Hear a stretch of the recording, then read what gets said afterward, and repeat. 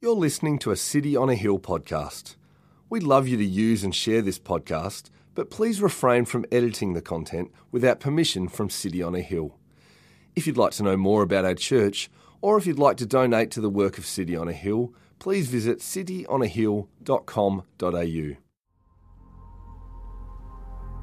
Then the seventh angel blew his trumpet, and there were loud voices in heaven saying, "The kingdom of the world has become the kingdom of our Lord and of his Christ, and he shall reign for ever and ever."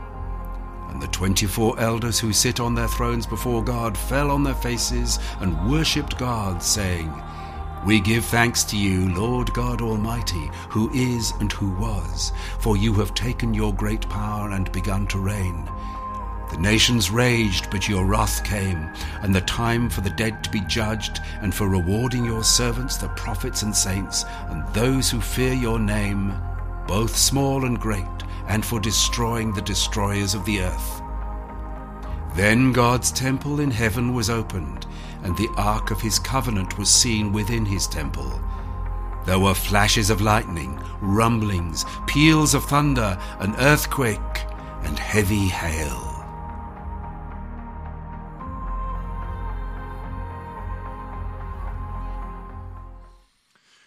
On the morning of Wednesday, April the 18th, 2007, Tilman Gesk, a German missionary working in Turkey, prepared for another day.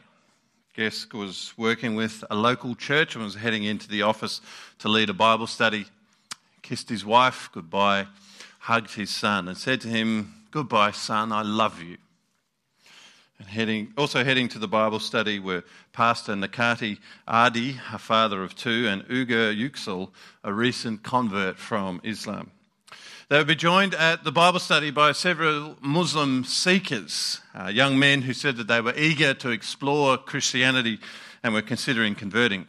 The Bible study began at about 10 o'clock with Pastor Nakati reading a Bible passage, when suddenly the seekers got up, tied the three Christian men to their chairs, then brutally tortured them for 3 hours, filming it all on their cell phones.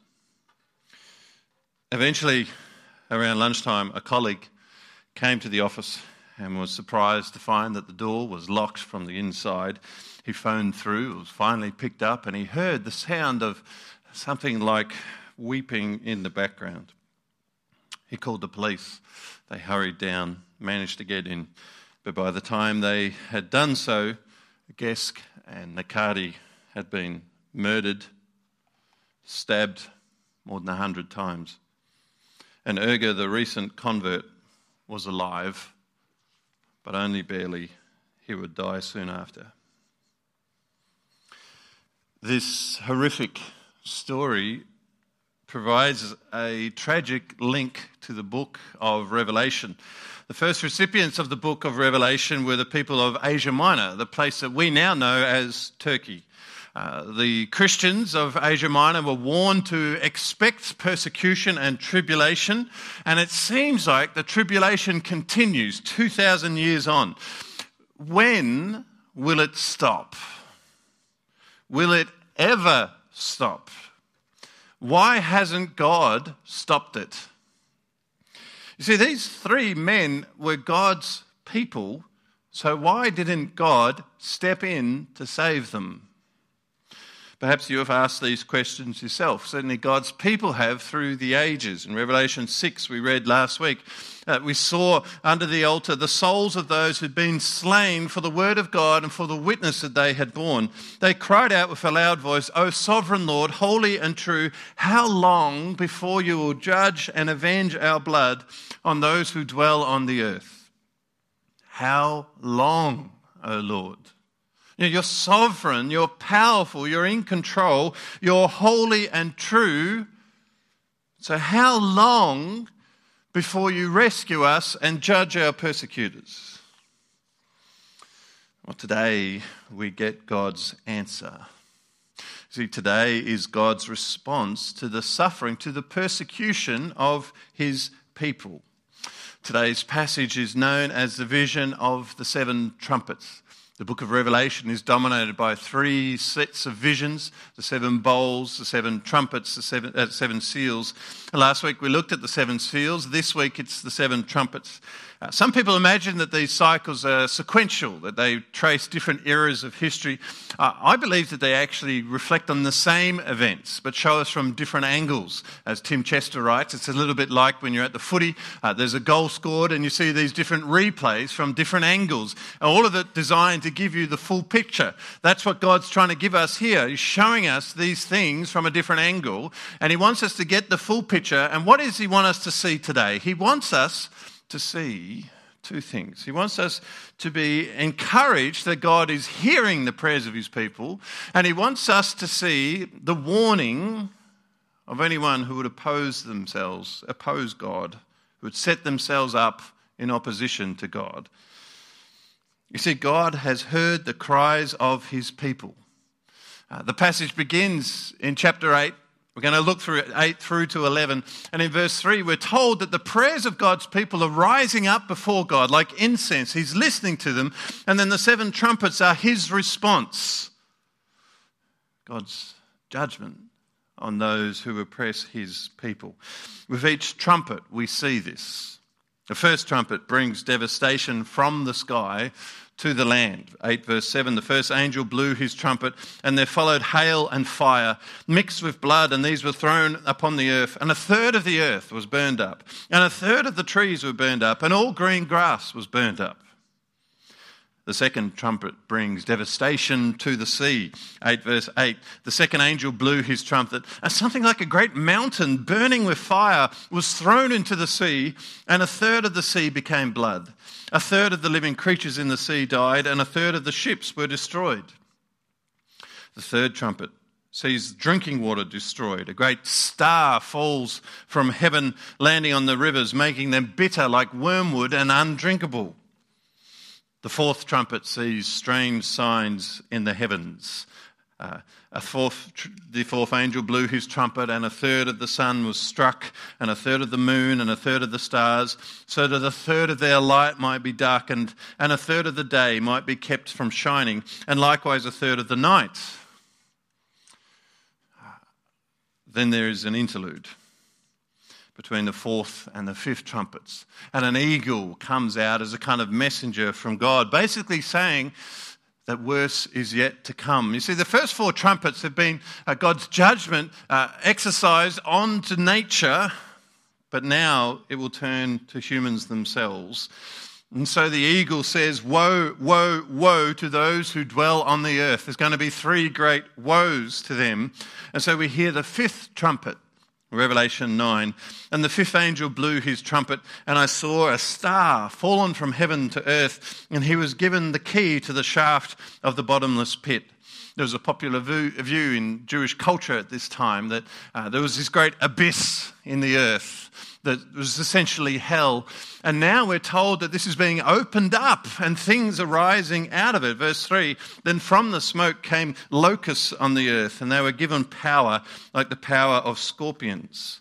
And they torment people. People will seek death and will not find it. They will long to die, but death will flee from them. And still worse is to come. Verse 12, the first woe has passed. Behold, 2 woes are still to come. The 6th trumpet blows, and now a giant army emerges from the Euphrates, bringing destruction. It's a great army, scarcely conceivable. Twice 10,000 times 10,000. That's 200 million people, larger than the entire population of the Roman Empire. And they thunder in on horses, a terrifying sight, bringing untold death and destruction. Verse 17, they wore breastplates, the colour of fire and of sapphire and of sulphur, and the heads of the horses were like the lions' heads, and fire and smoke and sulphur came out of their mouths, and by them 1/3 of mankind is killed. This is God's judgment. This is God's response to the cries of his people. Now, what are we to make of all this? I think the first question we need to ask is, how comfortable are we with this idea of God's judgment and of God's judgment in response to our prayers. God's people have been praying, and this is his response. And you might be sitting here thinking, I don't know if I want God to rescue his people, but does he have to be this dramatic? I noticed last night that movie Taken was on. And if you ever watched that movie, like the guy, his daughter is kidnapped and he goes to rescue her, and he kills a lot of people in the process. And you kind of think, is this proportional? And perhaps you even read this and you think, is this proportional? I want God to rescue us because we're being bullied, but does he have to do this? I want to suggest to you today that perhaps that's a very Western view of things. We live in a culture where we haven't experienced physical persecution. Very few of us might have experienced that. And I need to tell you that those who have experienced persecution, physical persecution, in many other countries in the world, they speak about how they long for God to do something, to judge their enemies. I was reading something from a South African pastor during the apartheid era. There's scarcely been a place where the police and the army have not wantonly murdered our children, piling atrocity upon atrocity for the sake of the preservation of apartheid. And our cry continues to rise to heaven, how long, O Lord? Another writer says, perhaps we, the Christian church in the West today, needs more anger, not less. We kind of have this comfortable experience of life, but those who are really experiencing persecution, they need God to come through. They're saying, how long, O Lord? Now, I want to talk about that more in the weeks to come, to kind of explore this theme of God's judgment and how we feel about that. But I want us to just allow the thought that there are people who long for God to act. They need justice to be seen. But then how do we look at this passage itself? All of these dramatic, vivid images. Is it literal? Is it symbolic? Is it specific, talking about specific events in history? Or is it more general? My basic reading of Revelation is that this book describes things that happen throughout time, and they show patterns and themes that repeat themselves. And so it's significant that there's a number of references here to the Old Testament. Wormwood, for instance, which we read about here, is from the book of Jeremiah. Locusts are mentioned by the Old Testament prophet Joel. But most obvious of all, there are clear references here to Exodus and the plagues that came upon the Egyptians. The first trumpet sees fire and hail from heaven, just like the seventh plague in Egypt. The second trumpet sees the oceans turn to blood, just like the first plague in Egypt. The fourth trumpet sees the sky turn black, just like the ninth plague in Egypt, and so on. And this actually helps us see the purpose of these trumpets, what God is trying to help us to see. It's a warning to God's enemies and a reassurance to his people. It is, first of all, a reassurance to God's people that he's listened. One of my favourite verses in the Bible is from Exodus 2. The context is God's people have been enslaved by the Egyptians, and they're really struggling, and they're crying out to God for help. They cried out for help in Exodus 2 verse 23, and we're told that their cry for rescue from slavery came up to God, and God heard their groaning, and God remembered his covenant with Abraham, with Isaac, and with Jacob. God saw the people of Israel, and God knew. God hears, God remembers, God sees, God knows, and then in the passages that follow, God responds. He acts. And so it is here. God's people are crying out for help. God hears, God sees, God remembers, God acts. This is a reassurance for God's people. God is in control. He will respond. But of course, much more than that, it is a warning to God's enemies, a warning of God's judgment to anyone who would set themselves against him. And I think we see his judgment in three realms. First of all, we see it in the natural realm. The first four trumpets bring God's judgment through nature and natural disasters. So we have hail and fire from the sky, which perhaps is like lightning or a violent thunderstorm. a great mountain burning with fire. It sounds like a volcano. The stars of the heavens are darkened like an ominous eclipse. These are all very conceivable and familiar, particularly for those in the first century. Remember, John is writing at the end of the first century to people living in the Roman Empire, to the 7 churches of Asia Minor. There were often famines in this part of the world. A number of the cities that are represented in this book, they experienced horrible earthquakes. And he's writing about just about 15 years after the eruption of Mount Vesuvius. Quite an extraordinary thing. We're told that a deadly cloud of molten rock rose as high as 30 kilometres in the air. They think it was so powerful that it released 100,000 times the thermal energy of the Hiroshima-Nagasaki A-bombs. This was an extraordinary, cataclysmic event. It's really interesting reading the account of someone who was around at that time, a guy called Pliny the Younger.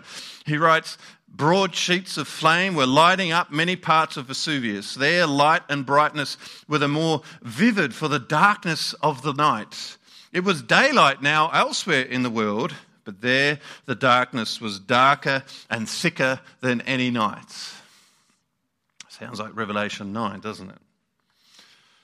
And humans are very aware of these kinds of things. These natural disasters imprint themselves on us. They scar our consciousness.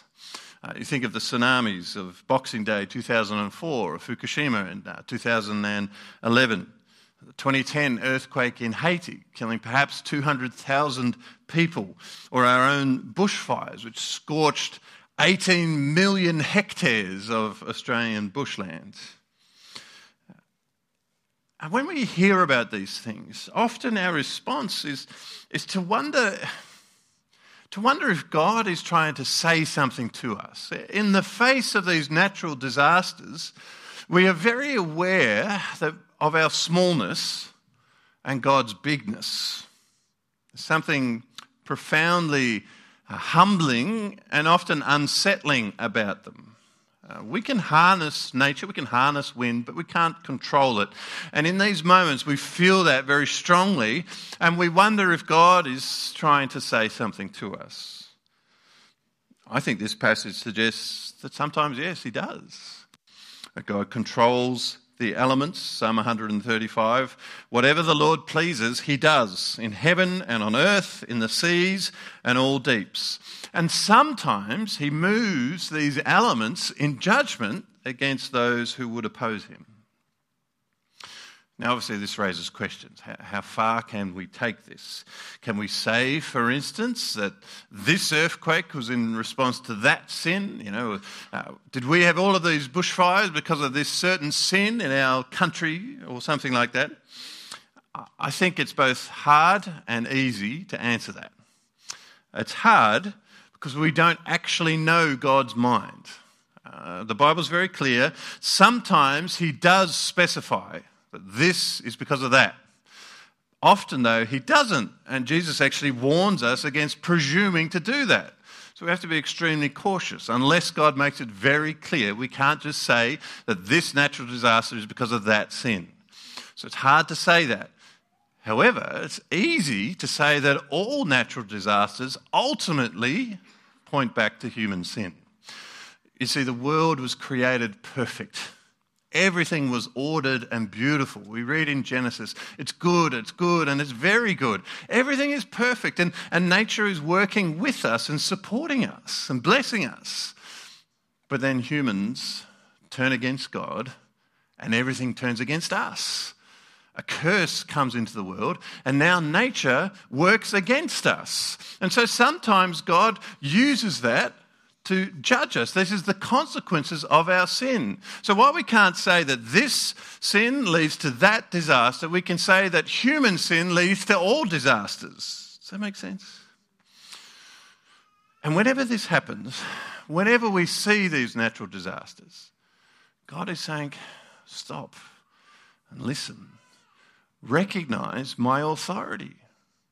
Repent of sin, general and specific. Repent of resisting me. Acknowledge my power. Stop trying to control this world and recognize that I control it. So the question becomes, will we do that?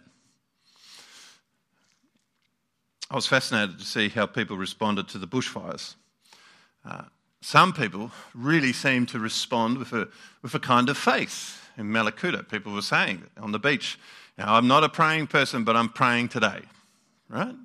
And there were some remarkable escapes and deliverances, miraculous, really, and hopefully people have gone on with their faith because of that. What I found fascinating was that a lot of people started praying for rain. We were told that there wasn't going to be rain for several months, really, not significant rain, and yet we've seen a lot of rain in the last month. You'd almost suggest that God is answering some prayers. Well, some people refuse to accept that. Thank you for the amen. Amen to that. Well, some people refuse to accept this. ABC the News website posted a story about the rain in New South Wales with this headline: "Prayers answered as New South Wales rainfall extinguishes the Currowan bushfire." And people got really upset as this came out on Twitter, and people responded, "Prayers answered? By who? Prayers have no place in journalism," said someone else. Rain is not caused by prayers, it's caused by natural phenomena, as the ABC decided to align itself with the Pentecostals. And then there's someone else. Who writes your headlines? Hillsong? So clearly someone has it against Pentecostals. Now, I don't know if the writer of the headline meant it literally. It's probably just a cliche. But what I'm fascinated by is that here we have this natural disaster that's happening, and people are sensing that they need God. They're recognizing that God's authority. And other people are just like, no, that's not even a thing. There is no God. There's none of this points to him, none of this. They're refusing to accept his authority. Now, as I say, I'm not saying that the bushfires were a result of a specific sin, but they do point to the fact that there is human sin and that we need God and that God is in control. And these people are refusing to see that. They're missing the point of the trumpets. God sends these trumpets. God sends stuff, natural phenomena, into the natural world to wake us up, to help us to see that he is there. But people refuse to see that. So I think God starts to use other ways of judging, of warning us. And so we move from the natural realm to the spiritual realm. That's what happens in the fifth trumpet. We see these locusts. Now, they're clearly symbolic. They're hideously unnatural. They wear something like crowns on their heads to signify some sort of power. Their faces are like human faces to depict intelligence. Have breastplates of iron because they're impregnable. They're undefeatable. They have long hair and lion's teeth. Their tails like scorpions. They're dangerous. They're horrific. They're your worst nightmare. And see where they come from, who leads them. Chapter 9, verse 11. They have as king over them the angel of the bottomless pit. His name in Hebrew is Abaddon, and in Greek he is called Apollyon. Apollyon is the Greek verb for destroy. These locusts coming from hell itself, they represent the forces of evil being turned against evildoers. Do you see that? They're coming from hell, so they're being directed by Satan himself, but he's sending them against his own people. God's enemies are being punished by God's enemy. How does that work? I think, first of all, this shows us the essential difference between God and the devil. Jesus says in John 10:10 that the thief, Satan, comes only to steal and kill and destroy. I came that they may have life and have it abundantly. God brings life, the devil brings only death. That's his whole thing. He's a murderer, Jesus says from the beginning, a liar who seeks to destroy. I was thinking about what might this look like. Consider perhaps the torment of addiction. The devil is probably behind this. He tempts someone into something. It's just a recreational drug. This will be fun. It'll be exciting. This will enhance your life and show you things you've never seen before. And then it becomes an addiction. And everything else is stripped away. A person loses their livelihood, their popularity, their identity. They lose themselves. They're dehumanized. Everything is stripped away. And the devil is behind this. He's seeking to destroy them. Often in Scripture, we see that God's most dramatic and frightening judgments are when he leaves us to what we want. He just lets us have the consequences of our choices. I think that's what's happening here. We choose to walk away from God, but then we walk towards someone who's not a friend, but a tormentor. As the writer Paul Barnett says. God sometimes judges us by letting us have what we want, by exposing ourselves to the spiritual realms that want to destroy us. That's the fifth trumpet. But I want you to see in the sixth trumpet that actually we don't need the devil to destroy us. We can do it quite as well ourselves. You see, the sixth trumpet is this mighty army bent on conquest, because there is always someone who is bent on conquest. Throughout history, there have been great empires and armies that have sought to destroy. They've been willing to raid and pillage anyone in their way. The Mongols, the Vikings, Hitler and the Nazis.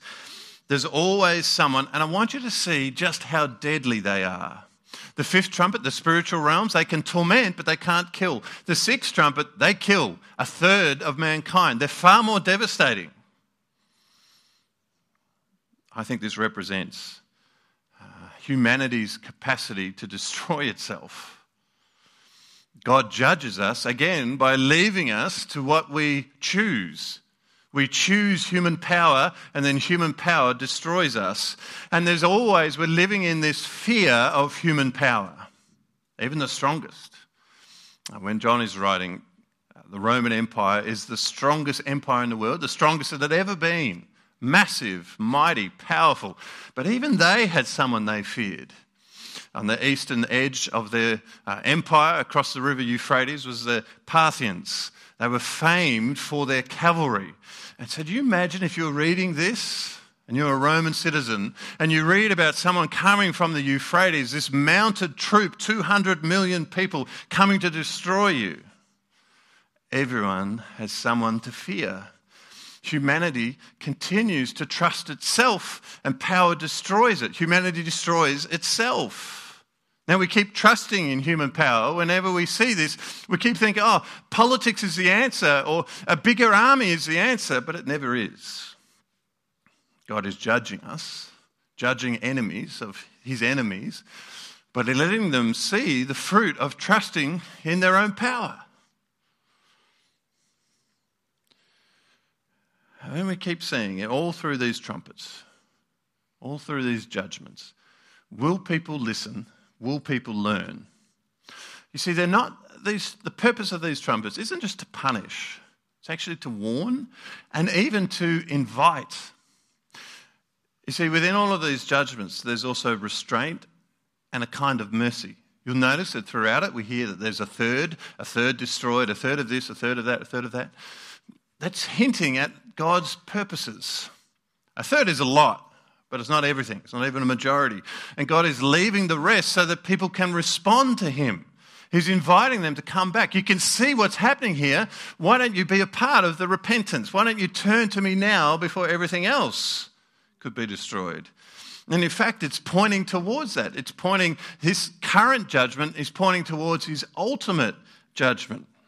You see, in Mark 13, for instance, we're told that when Jesus returns and the final judgment of God comes, that the sun will be darkened, the moon will not give its light, the stars will be falling from heaven, the powers in the heavens will be shaken. That's what all of this is pointing to. This is kind of a foretaste of it, and God is saying, you've tasted a little bit of this, now surely you'll avoid the rest of it. You don't want the rest of it.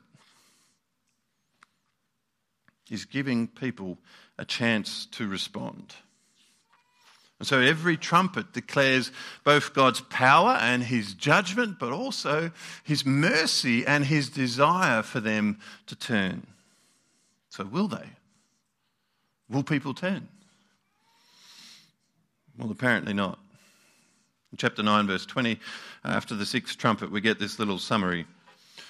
The rest of mankind who were not killed by these plagues did not repent of the work of their hands, nor give up worshipping demons and idols of gold and silver and bronze and stone and wood, which cannot see or hear or walk, nor did they repent of their murders or their sorceries or their sexual immorality or their thefts. In the midst of all of these things, they still hold on to their sin. When the disasters come, instead of turning to the real God, they turn to their fake little gods, imagining that this thing that they can't even see or hear or do anything, it's just a piece of wood, as if that could rescue them. Of course it can't. And because they hold on to these gods because they ultimately want to hold on to their own way of life. They refuse to let God in. They do not repent. And really, it's just like Pharaoh, isn't it? You know, these trumpets represent something like what happened in Egypt. And you know the story in Egypt. The plague comes. Pharaoh is bemoaning it. He asks for mercy. Oh, look, I'll repent if you get rid of this. God gets rid of the plague, and then he hardens his heart. We're told again and again, Pharaoh hardened his heart. And we watch this and we think, oh, what are you doing, mate? Like, can't you see? But then look around us. Perhaps even look inside your own heart. When difficulty comes, when disaster happens around us, do people repent? Do they stop? Do they acknowledge God? Many people don't.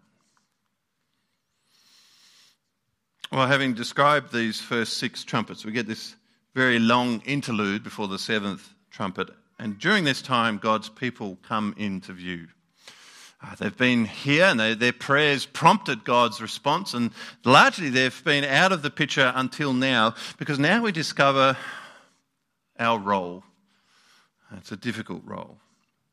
In chapter 10, a mighty angel appears bearing a scroll in his hand. As we saw a couple of weeks ago, the scroll represents God's purposes in history, and it's unrolling. The scroll unrolls as things happen. Now, John is told to grab this scroll and to eat it, to imbibe it, to absorb the message here, to make it part of himself. And we're told it has a bittersweet taste. 10 verse 10, I took the little scroll from the hand of the angel and ate it. It was sweet as honey in my mouth, but when I'd eaten it, my stomach was made bitter. That's because God's plans for history, for the future, are bittersweet for his people. They're sweet because God is on the move. God is responding to things, and he will ultimately finish all of this and make sure that his people are vindicated. We're going to see that in a minute. But they're also bitter because before that happens, God's people have a task that will bring them suffering. Before the end, for the end to happen, God's people have to go through something very difficult. And we read about this in chapter 11. In verse 3, we're introduced to two witnesses who prophesy. There's a lot of conjecture about who these witnesses are. Are they literal people? Some people think there might have been two prophets at the end of the first century who were martyred for their faith. Others think it might be Moses and Elijah. There's some suggestion of that in verse 6. And there was a Jewish legend that Moses and Elijah would return before the end of the world. I actually think, though, that they're more symbolic. They actually symbolise the church, that God's people witness to Christ in every age. So we read in Acts 1, for instance, when the church begins, Jesus tells his disciples, you will receive power when the Holy Spirit has come upon you, and you will be my witnesses in Jerusalem and in all Judea and Samaria and to the end of the earth. And they were witnesses to Christ. And as we take on their ministry, taking the gospel to every part of the world, we become witnesses as well. We are witnesses to who God is. In the midst of everything, we're pointing to God. When there's natural disasters, we point to the God who has authority. When there's spiritual difficulty in the world, we try to show people the God who is of light. When armies come and destroy, we seek to find hope and show people that there is a King of Kings and a Lord of Lords who is above all of these things. We witness to God in every circumstance. We show the world who he is. And yet we see in this passage that people reject our witnessing and seek to destroy us for it. Verse 7, when they have finished their testimony, the beast that rises from the bottomless pit, Apollyon, will make war on them and conquer them and kill them. And their dead bodies will lie in the street of the great city that symbolically is called Sodom and Egypt, where their Lord was crucified. Whenever God's people have sought to point to God, witness to God, show who he is, people have responded badly. We're told here that the world is represented by Sodom, Egypt, Jerusalem, places that oppose God, and then finally in Jerusalem sought to destroy God by killing Jesus. That's the response that people have. And they glory in their deaths. Verse 9, for 3.5 days, some from the peoples and tribes and languages and nations will gaze at their dead bodies and refuse to let them be placed in a tomb. And those who dwell on the earth will rejoice over them and make merry and exchange presents, because these two prophets had been a torment to those who dwell on the earth. People rejoice over the death of God's people. They're exchanging presents. When their persecution comes off, it's like Christmas to them. Why? How can they hate God's people so much? Well, we're told that our words are a torment to them. A torment? How? You know, we say that the news about Jesus is good news. The gospel, the word gospel means good news. We're proclaiming good news to the world, so how can people respond so badly? How is it a torment? Well, I think it's a torment because it challenges the very spirit and heart of humanity. We were created to live in relationship with God, but we choose not to do that. We want to resist him. We want to get rid of God in our lives. And as we declare the truth, we're saying, no. God is your creator. He's your Lord. You need to live with him and for him. And we say, look, this is not possible. You can't do this unless God forgives you, but you can't earn that forgiveness. That's a torment to people. To be told, first of all, that I need forgiveness. That suggests that I'm not a good person. Everyone in the world wants to believe that they are good. And to be told that I can't even earn my own forgiveness. I can't find something to pride myself in, to work towards. That's a torment to people. And so people resist it and reject it. It's bittersweet. It's sweet because it offers forgiveness, but it's bitter because it suggests that we need it. Do you know the Greek word for witness is martys, the word which we now know as martyr.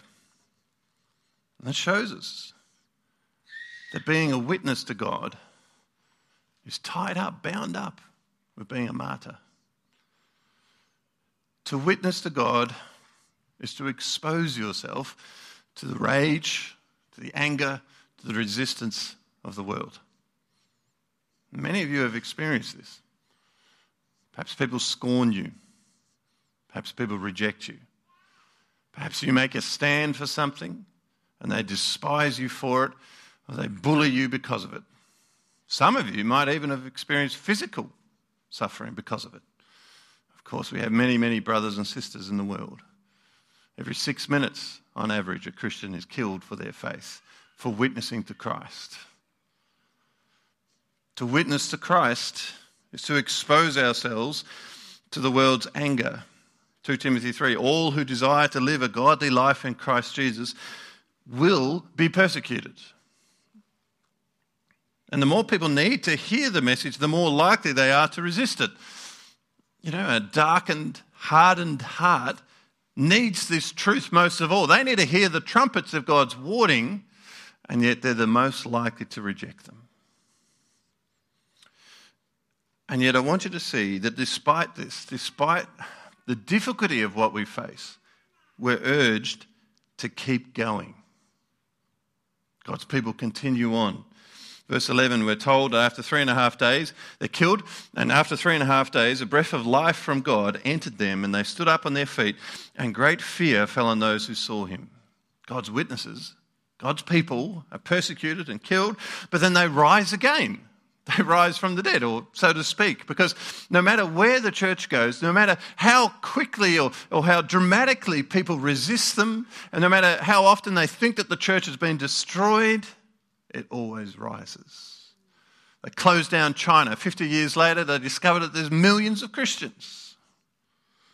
No matter how often it looks like the church has been destroyed, no matter how often it looks like the witnesses of Christ have been silenced and stifled and snuffed out, there's always someone who rises. In every generation, God's church continues, and the gospel continues to go out through us.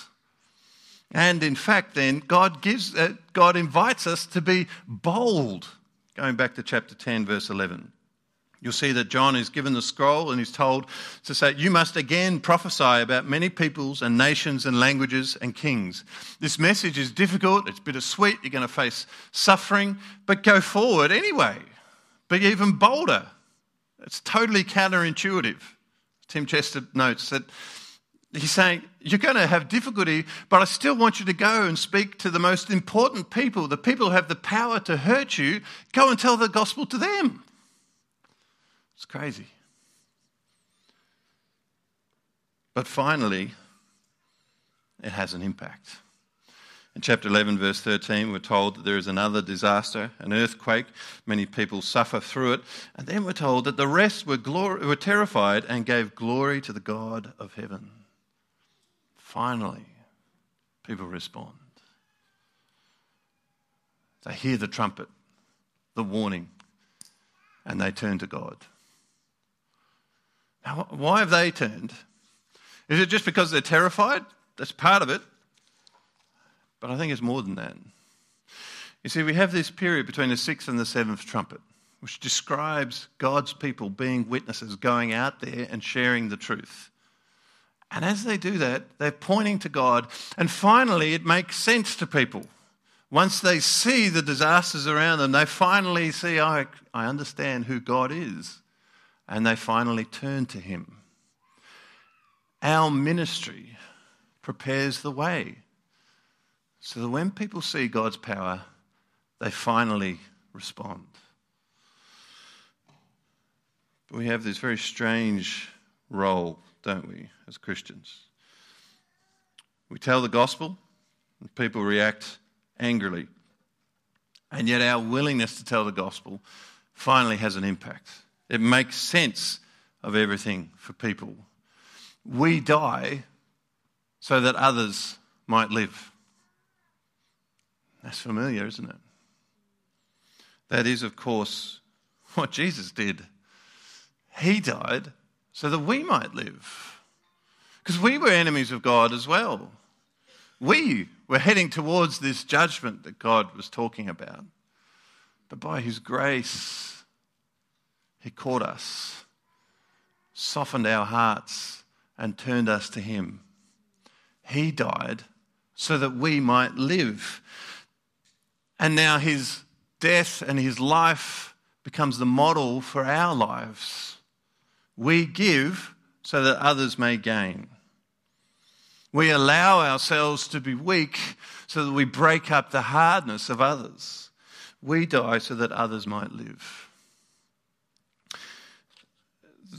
God's people are constantly asking, when will God do something? When will he respond to the cries of his people? The Apostle Peter asked the same question. And in 2 Peter 3, he tells us why. The Lord is not slow to fulfill his promise, as some count slowness, but he's patient toward you, not wishing that any should perish, but that all should reach repentance. Why hasn't God just acted? Because he wants more people to repent. And he's giving us time to get out there and to be witnesses to him so that people do repent, so that people do respond. See the heart of our God. I get that it's hard for us to hear about his judgment, but see also his mercy here. He's waiting, longing for people to respond. and inviting us to be a part of that work, sharing the truth with others so that they respond. And then finally, we see the seventh trumpet blown in chapter 11, verse 15, the great trumpet that signals the end of all things, the final judgment. Verse 18, the time for the dead to be judged, for the rewarding of your servants, the prophets and saints, for those who fear your name, both small and great, and for destroying the destroyers of the earth. God waits, gives people a chance to respond. Some people do, many people do, but others don't. And there must be a final resolution of these things, a final judgment. But I want you to see in verse 19 that God's temple in heaven is open and the ark of his covenant was seen within. And I think that's the lasting image that God wants for us. So the ark was a sign of God's presence and his promise. It was given to God's people as they came out of Egypt through the time of the Exodus. And it went with them wherever they went. It was God saying, I will be with you no matter what, no matter where you are, no matter what happens, I'm your God. And I think that's the last picture that God wants us to see here.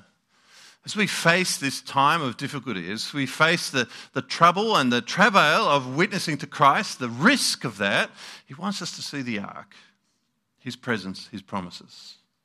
God will be with us always, just as he was with Stephen as he was stoned and he sees heaven opening up. And his promises are sure. God will lead us home. God will be fair and just. He will reward his people. He will judge those who resist him. I started the talk today thinking about the Christian martyrs of Turkey. They told their story through this letter that went right around the world to their brothers and sisters. It's amazing how familiar their story feels to this passage. When Suzanne Gesk expressed her wish to bury her husband in the city, the governor tried to stop it. When he realised he could not, a rumour has spread that it was a sin to dig a grave for a Christian, just like the story of the witnesses. Similarly, Erga, the new convert, was given a Muslim burial, his family just refusing to accept his conversion. That's so familiar. But Pastor Nakati was able to have a proper funeral, and it was this profoundly moving affair as God's people came together from everywhere to honour him, to worship God, at great risk to themselves. The Turkish police had labelled Christians a terrorist organisation on the same level as Al-Qaeda. So they had secret police filming everyone who came to this funeral, but still they came because they wanted to witness to God. This took immense courage. And then Gesk's wife addressed the public. In an interview, she said that she forgave those who had killed her husband. She didn't want revenge, but said, "Oh God, forgive them, for they know not what they do." Just like Jesus on the cross. Just like God, who pauses, who warns, and then invites people to come to him. The God who wants all people to come to repentance. One columnist wrote of her comment. She said in one sentence, what 1,000 missionaries in 1,000 years could never do. In her suffering, she pointed to Christ. In death, she pointed to life. Let's pray. Father God, this is a very heavy passage. I don't know where our hearts are right now. Maybe people here are really struggling with this passage, and I think we should all feel something. Lord, meet us in this. Thank you that your Spirit is within us, teaching us and guiding us. Lord, help us to walk away from this passage seeing your authority.